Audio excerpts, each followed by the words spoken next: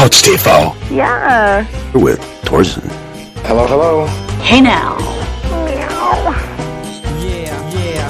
Oh yeah, oh yeah. Who loves you, baby? Baba Bowie.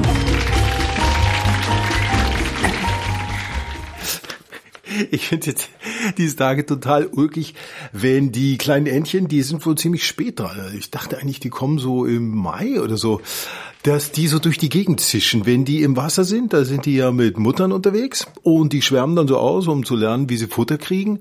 Jemand geht vorbei und dann macht die Mutter so und dann kommen die angezischt, als wenn sie aufgezogen sind. Da zischen die durchs Wasser, als wenn sie so einen Powerantrieb haben. Das ist unglaublich ulkig und die sind kommen wirklich spät dran. Im Gegensatz zu den Gänsen, die ja schon im April gebrütet nicht, das war ja schon vorbei, geworfen haben oder was. Da standen die Gänsefamilien überall rum und haben dich angezischt, wenn du auf einem Hauptweg durch wolltest. Das ist seltsam. Die sind immer zu zweit übrigens. Obwohl man meinen würde, naja, so Unterschiede. Eines ist ein bisschen größer. Das ist eine völlig andere Struktur bei denen. Die haben immer Eltern, also nehme ich an, wer kann das bei einer Gans unterscheiden? Da sind immer zwei. Vielleicht ist auch gleichgeschlechtlich, was weiß ich denn. Und die passen dann auf ihre Gänse, Küken oder wie sagt man da? Fohlen wird es wohl nicht sein, auf. Während es bei den Enten immer alleinerziehende Mütter sind, erstaunlicherweise. Aber die Mutter hat das irgendwie gut im Griff und an so Badeseen, da sind die inzwischen so verwöhnt, dass die, wenn die nicht gefüttert werden, da beißen die Leute in den Fuß. Das hat mir jemand erzählt, schläft am See, es ist ausnahmsweise ruhig, weil das Wetter so ein bisschen bedeckt ist, macht ein Schläfchen, zuckt hoch, hat die Ente ihren Zeh gebissen, weil die will gefüttert werden. Das erwarten die jetzt. Soweit der kleine Ausflug in die Expeditionen ins Tierreich bei Couch TV. Viele Dinge, die klingen ja besser, als sie eigentlich sind. Beste Beispiel ist der Euphemismus Entsorgung, das heißt, man schmeißt irgendwas weg oder Entsorgungsanlage, das ist eine Müllverbrennung. Es ist nichts Glamouröses. Aber ich hatte früher zum Beispiel, und das muss man hier jetzt bitte nicht falsch verstehen, ich war in der Schule und ich wusste nichts. Ich dachte, nicht lange, aber wenigstens eine gewisse Zeit, dass ein Konzentrationslager sowas Ähnliches ist wie ein Feriencamp für schlechte Schüler wie mich, wo man reingeht, um so einen Intensiv-Crashkurs zu machen, damit man mit den anderen mithalten kann.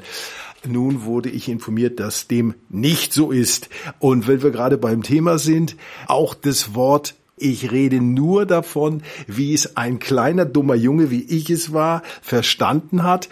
Die Worte Kristall und Nacht kann auch im Sinne von vielversprechend verstanden werden, in der Art wie Nights in White Satin, Nächte in weißem Satin.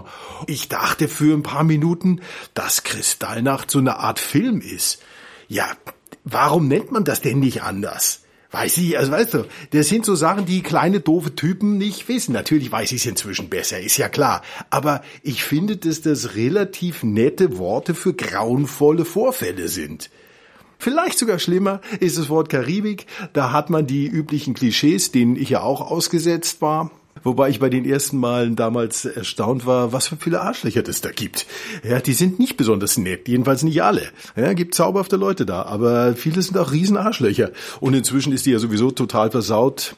Der nicht Algen, sondern Seegrasteppich, der weitet sich immer mehr raus und die Länder, die haben das nicht im Griff. Das ist ganz schlimm. Oder die Idee, mit einem Hundeschlitten durch die Arktis zu fahren. Das ist fürchterlich. Die Hunde, die furzen die ganze Zeit. Im Whirlpool im Winter denkst du, ja, sitzt im Whirlpool, ist schön warm. Ja, aber dein Kopf ist ja trotzdem kalt. Das ist alles totaler Blödsinn. Wobei ich bei den Dingen mir schon dachte, dass das nichts Besonderes ist. Und Mondfinsternis hatte ich bisher auch nicht besonders auf dem Plan. Ich glaube, es war jetzt wohl eine. Und ich habe das nur, ich lese solche Meldungen ja nicht. Ich habe das dann nur so zufällig mitgekriegt, weil ich gerade unterwegs war. Und habe ich gesehen, da schiebt sich irgendwas vom Mond. Das ist komplett belanglos. Ja gut, da ist der Mond, der ist voll und da schiebt sich halt die Erde davor. Na was? Meiste Zeit schiebt sich die Erde davor, der ist auf einer anderen, oder irgendwie, wir sind abgedreht vom Mond oder wie auch immer. Also das sind unglaublich belanglose Vorfälle, um die ein Riesengeschiss gemacht wird. Genauso wie um Tarantino-Filme. Das hat mal irgendjemand angefangen, den als totales Genie zu bezeichnen. Es trifft vielleicht auf sein Frühwerk zu, der hat ja starkes Zeug geschrieben, aber Reservoir Dogs gehört sicherlich dazu und Pulp Fiction hatte überwiegend starke Momente. Schwächste war eigentlich das mit dieser Französin. Das wäre interessanter gewesen, wenn man das hingekriegt hätte, dass die Taxifahrerin, die Bruce Willis oder Butch, wie er in Pulp Fiction heißt, abholt, wenn die ganze Sache mit der laufen würde. Weil diese Französin, das war zu lang, das war lahmarschig und das hat wahnsinnig genervt. Und ja, klar, die Uhr war wichtig für ihn, bla bla. Und dann geht er wieder zurück, das kennt ihr alles. Aber danach kam ja nur noch grauenvolles Zeug. Ich war dann ganz interessiert. Dann der nächste war, glaube ich, Jackie Brown. Ich bin nicht sicher, ob ich mich bis zum Ende durchgequält habe. Ja, Wahnsinn, war das langweilig. Dann war noch irgendwas mit so Leuten, die in so einem Diner sitzen und es regnet die ganze Zeit. Und dann ist eine Verfolgungsjagd und die eine hat eine Augenklappe auf. Es war fürchterlich. Und die letzten super breit und flach und absolute Scheiße. Und wenn ich reingucke, dann nervt's mich schon. Jetzt ist was am Start. Das ist so groß promoted. Da höre ich seit, 5 Jahren von. Once Upon a Time in Hollywood. Es geht um die wilden 60er in Hollywood. Unter anderem wird auch das Manson-Thema angeschnitten und ich bin sehr gespannt, wie er das aufarbeitet. Wahrscheinlich so wie alle anderen. Er war ein Monster. Also das wäre der einzige, den ich mal jetzt auf den Plan setzen würde, wo doch ja sonst in der letzten Zeit, meine ich die letzten Jahre, da war nichts dabei. Ich hatte all die Jahre gedacht, ja, wenn der Motley Crue-Film kommt, dann gucke ich mal, ob ich den kriege. Als ich dann gemerkt habe, was das für ein Scheißdreck ist und was für Scheißtypen die Haupttypen von Motley Crue spielen, habe ich gesagt, na, das will ich nicht sehen. Wenn Machine Gun Kelly, was spielt der, Tommy Lee oder was? Ja, fürchterlich. Es gibt nichts, aber dieser Once Upon a Time in Hollywood, das könnte was werden, aber da es Tarantino ist er sicher selbst verliebt und es dauert alles viel zu lange. Allerdings, ich habe ein Stückchen vom Trailer gesehen, der ist gut, nur im Trailer, da kann man natürlich viel Gutes rausholen, weil ich gerade beim Thema bin. Ich hätte euch fast einen super Anlagetipp gegeben, weil ich gelesen hatte, dass eins der Häuser verkauft wird, in denen die Morde stattfanden. Ihr wisst, das jährt sich jetzt zum 50. Mal am 9. und 10. August. Da wurden Morde in den Hills und in Los Feliz begangen. Ich habe natürlich sofort, wie jeder, assoziiert, dass verkauft wird für unter 2 Millionen der Cielo Drive. Und das wäre insofern stimmig, dass man sagt, naja, vielleicht ist es so stigmatisiert durch die Morde oben am 10050 Cielo Drive. Ich war da, ich habe einen Live-Podcast gemacht, ihr könnt gucken, wenn der noch drauf ist. Also wie gesagt, also die Abrufbarkeit von Couchfever, da bin ich im Moment nicht verantwortlich. Das liegt nicht in meiner Hand. Ich muss es mal irgendwann wieder ordnen, aber das mache ich nicht im Sommer. Dieser Cielo Drive, das ist ein gewaltiges Anwesen, hat auch jetzt eine andere Adresse, ist irgendwas mit 66, kann man nachgucken. Da habe ich in erster Assoziation gedacht, was, für unter 2 Millionen? Ja, jetzt sagt man 2 Millionen, nur für 2 Millionen in Los Angeles, da kriegst du nicht viel. Ne? Deswegen habe ich als erste Anmutung so reagiert, was, unter 2 Millionen? Das ist ja ein totales Schnäppchen, das hätte ich euch fast weitergegeben. Und dann habe ich es natürlich gelesen, hab festgestellt, es ist nicht der Cielo Drive, der verkauft wird, sondern es ist der Waverly Drive. 3301 Waverly Drive in Los Feliz.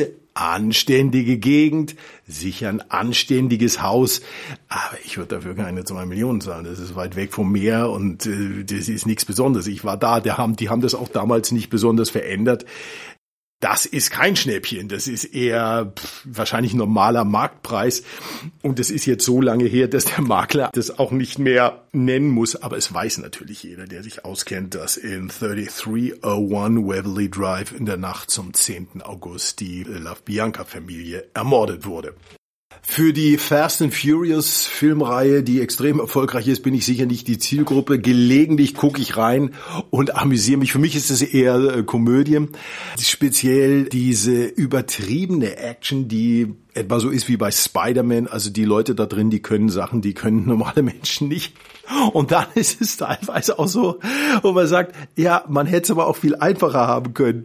Beispiel, der Vierer aus 09, der fängt an, angeblich in der Dom-Rep, Dominikanische Republik, und da ist also Dom und seine Crew, die sind zu, würde ich sagen, 8 oder so, oder 10 vielleicht sogar, und die wollen also einen Tanklastzug klauen, in dem ein einziger Typ, ist das nicht sogar dieser von Cheech und Chong, ist es Cheech Marin, also völlig harmloser Typ sitzt, der also jetzt diesen Tanklastzug mit Anhänger irgendwo hinfahren soll. Und die machen einen riesen Geschiss, dass die dem den Weg abschneiden und das abkoppeln und dann überschlägt sich das. Also ich glaube, ich weiß ja keine Spoiler, die ich euch sage, das ist so ein alter Schinken, der ist 10 Jahre alt, das habt ihr, wenn ihr euch das interessiert, auch schon mal gesehen.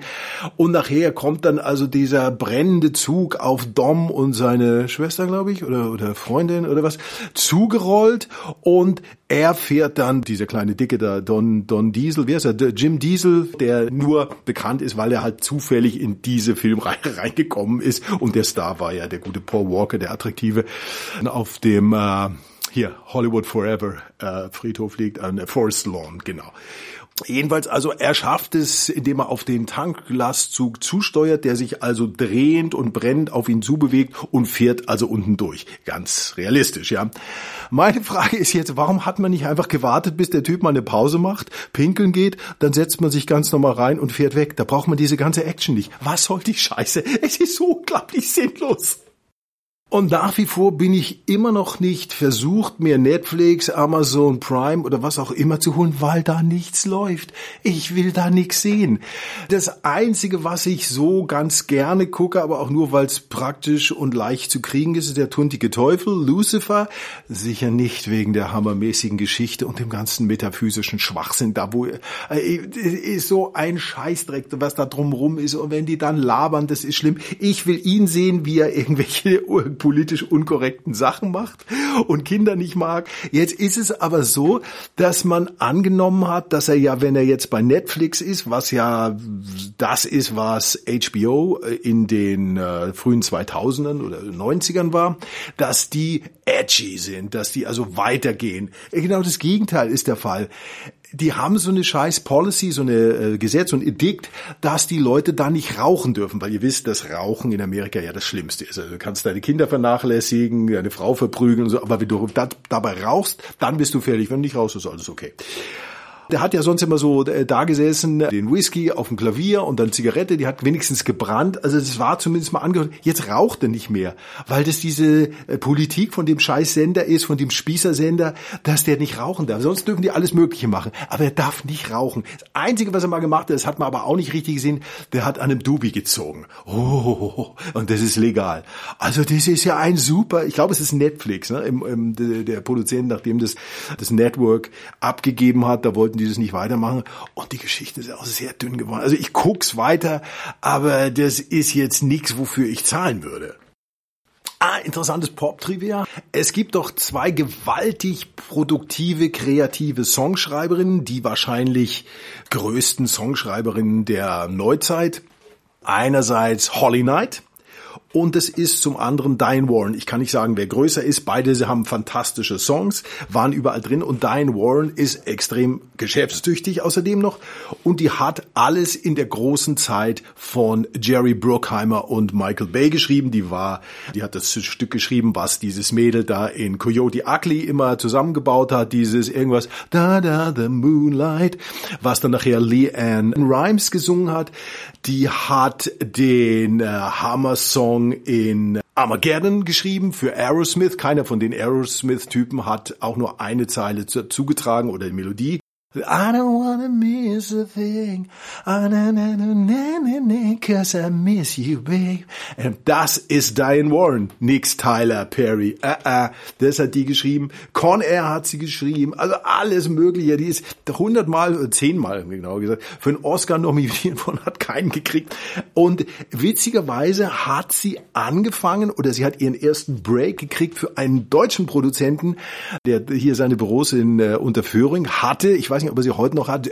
Jack White, nicht zu verwechseln mit dem Typen von White Stripes. Jack White, das war früher, der war so in der Zeitung immer, der hatte immer relativ gut aussehende Frauen. und hat wohl auch relativ so Pop-Erfolge gehabt. Diane Warren, die Songschreiberin, hat ihren Durchbruch gehabt mit Rhythm of the Night. Ich möchte sagen, die Barge oder irgend sowas. Und das war unter Vertrag mit Jack White und dann hat sie gemerkt, oh, das läuft gut und dann wollte sie aus dem Vertrag raus und haben die prozessiert und so. Aber das fand ich ganz interessant, dass tatsächlich dieser Jack White diese großartige Diane Warren entdeckt hat. Und die hat seitdem hunderte von Songs geschrieben und das fällt ihr leicht. Die schreibt Songs und weiß auch, wem sie das geben muss und so und hat halt die richtige Einstellung, dass sie sich nicht selber in den Vordergrund drückt. Obwohl ich bin sicher, dass die Leute, die so bescheiden sind, die können das meistens gut. Also ich würde mir, wenn die so einen kleinen Gig geben würde, ich würde zu einer Diane Warren Show gehen. Ich glaube nicht, dass sie es macht. Ist zu sehr Profi und die weiß, dass andere ihre Songs möglicherweise besser singen. Das kann schon sein. Mir würde das aber reichen, weil jemand, der so gute Songs schreibt, und ich sage jetzt gute, populäre Songs natürlich, ihr wisst, dieser Ende von von Con Air, da ist doch am Schluss, da sülzt es doch rum, da findet hier, wie heißt er? Der Haupttyp, der erst sagt, es gibt jetzt 3 Männer, denen ich vertraue und dann hallo, Kolibri und dann ist seine Tochter da und dann hat er den Hasen in der Hand und dann how do I live without you und dann sülzt es und sülzt es und sülzt es und dann kommt ja die Blende in Sweet Home Alabama und dann sitzt hier die Hannibal Lecter Figur am Pokertisch und dann heißt es ja, ein neues Spiel beginnt und ein neuer Spieler ist da. Hat der neue Spieler das Gefühl, dass er Glück hat? Und der ist natürlich gerade dem quasi der Todesstrafe entgangen und sagt, oh ja, hat er. Und dann läuft Sweet Home Alabama, was natürlich cooler ist als dieses Syltstück. Aber also gerade der Kontrast, der macht es aus. Und ich fand es also, wie gesagt, interessant, dass Jack White Diane Warren entdeckt hat. Und ich weiß nicht, ob sie inzwischen Waffenstillstand haben, aber das war doch eine gute Nase, die der Mann hatte. Noch kurz zur Musik. Bob Dylan, dem wird ja seit 1964 spätestens in den Arsch gekrochen und hauptsächlich Typen finden ihn fantastisch und finden ihn großartig oder hassen ihn. Und komischerweise, ich bin einer der wenigen, die so in der Mitte sind. Ich finde vieles gut, aber manches auch grauenvoll und auch dieses Nölige und Näselnde. Ich finde ihn fantastisch in manchen Stücken. Allein diese Reime, die er macht. The sweet pretty things are in bed now, of course. The city fathers, they're trying to endorse the reincarnation of Paul Rivers' horse, but the town has no need to be nervous. Da ist es Tombstone Blues, irgend sowas, ja. Das sind Wahnsinnsreime. Jedenfalls gibt's diese Geschichte, dass er in der Letterman Show, sagen wir mal, und die gehen dann hinterher noch essen. Also Letterman und ein paar Producer und so gehen essen und Dylan, der ist relativ uninteressiert, redet nicht viel, die sitzen da, plaudern ein bisschen, aber er ist jetzt nicht the life of the party, weil er muss nicht entertainen, er macht das, was er macht, aber er ist jetzt irgendwie nicht besonders extrovertiert. Er sitzt also da, will eigentlich nicht belästigt werden, Leute kommen, wollen Autogramme, also macht es halt. Es sieht eher irgendwie so sauertöpferisch aus. So, und dann kommt noch eines von diesen Models, die Letterman immer in der Show hatte, an den Tisch und da ist plötzlich, wow, er plötzlich, hey, how you doing? Hey, yeah. Und da ist er plötzlich, da wacht er auf und ist plötzlich charmant und ja, und setz dich und wie heißt du und was machst du?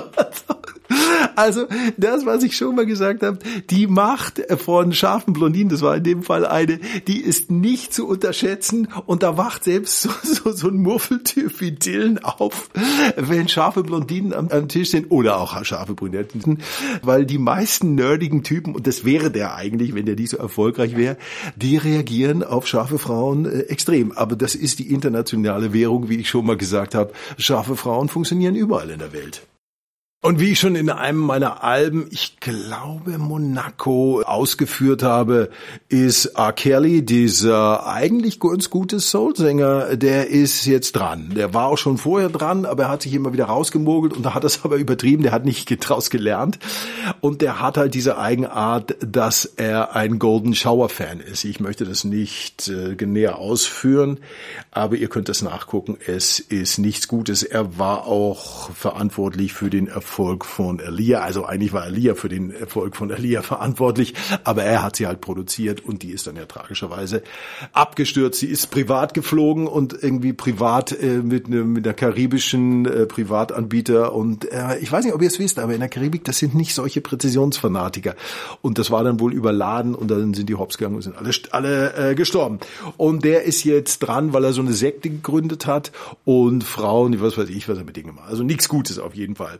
Jedenfalls soll es jetzt so eine Miniserie geben. Früher hat man gesagt TV-Movie, jetzt macht man da immer mehrere Folgen draus. Ganz großer Erfolg war ja das über Michael Jackson, Leaving Neverland. Was mich berührt hat, ist diese Hingabe der Fans in München. Die haben hier so ein Shrine, so ein Denkmal aufgestellt, beziehungsweise das Denkmal ist eigentlich irgendwie so ein alter Knacker aus dem Mittelalter und da haben die aber bei gutem Wetter, da gehen da wohl Leute hin, wie sagt man beim Museum, wenn das gedenkt, die dekovieren, wie sagt man da, die rituvieren, da gibt's ein Wort für, was mir jetzt gerade nicht einfällt, jedenfalls stellen die da lauter Bilder hin und Memorabilia und so. Also das finde ich rührend, obwohl die haben dem, also ich weiß nicht, die Treue gehalten, kann man sagen, oder haben schlichtweg Scheuklappen auf und lassen sich da also nicht beirren von der Wahrheit und haben auch protestiert gegen den Film. Alles Lüge, alles Lüge. Und eine Zeit lang war sogar mal ein Shrine für den Affen, für Bubbles, glaube ich, hieß er, aufgestellt worden. Das heißt also jetzt die R. Kelly Story und das Gute ist, dass man natürlich schon einen Hauptsponsor gefunden hat. Das ist eine Firma, die Erwachsenenwindeln herstellt. Und was ich schon immer geahnt habe, diese amerikanischen Kekse, die heißen Oreos, Oreo Cookies. Schwarze Kekse mit so einer künstlichen weißen Füllung.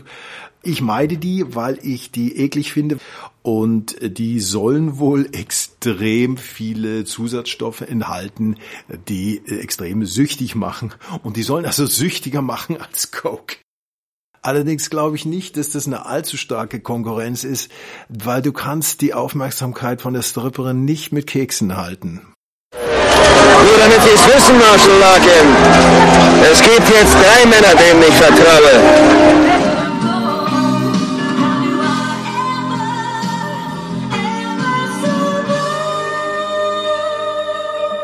Ein neuer Spieler tritt an und ein neues Spiel. Hat der neue Spieler das Gefühl, dass er Glück hat? Na, wie sieht's aus? Ja, hat er.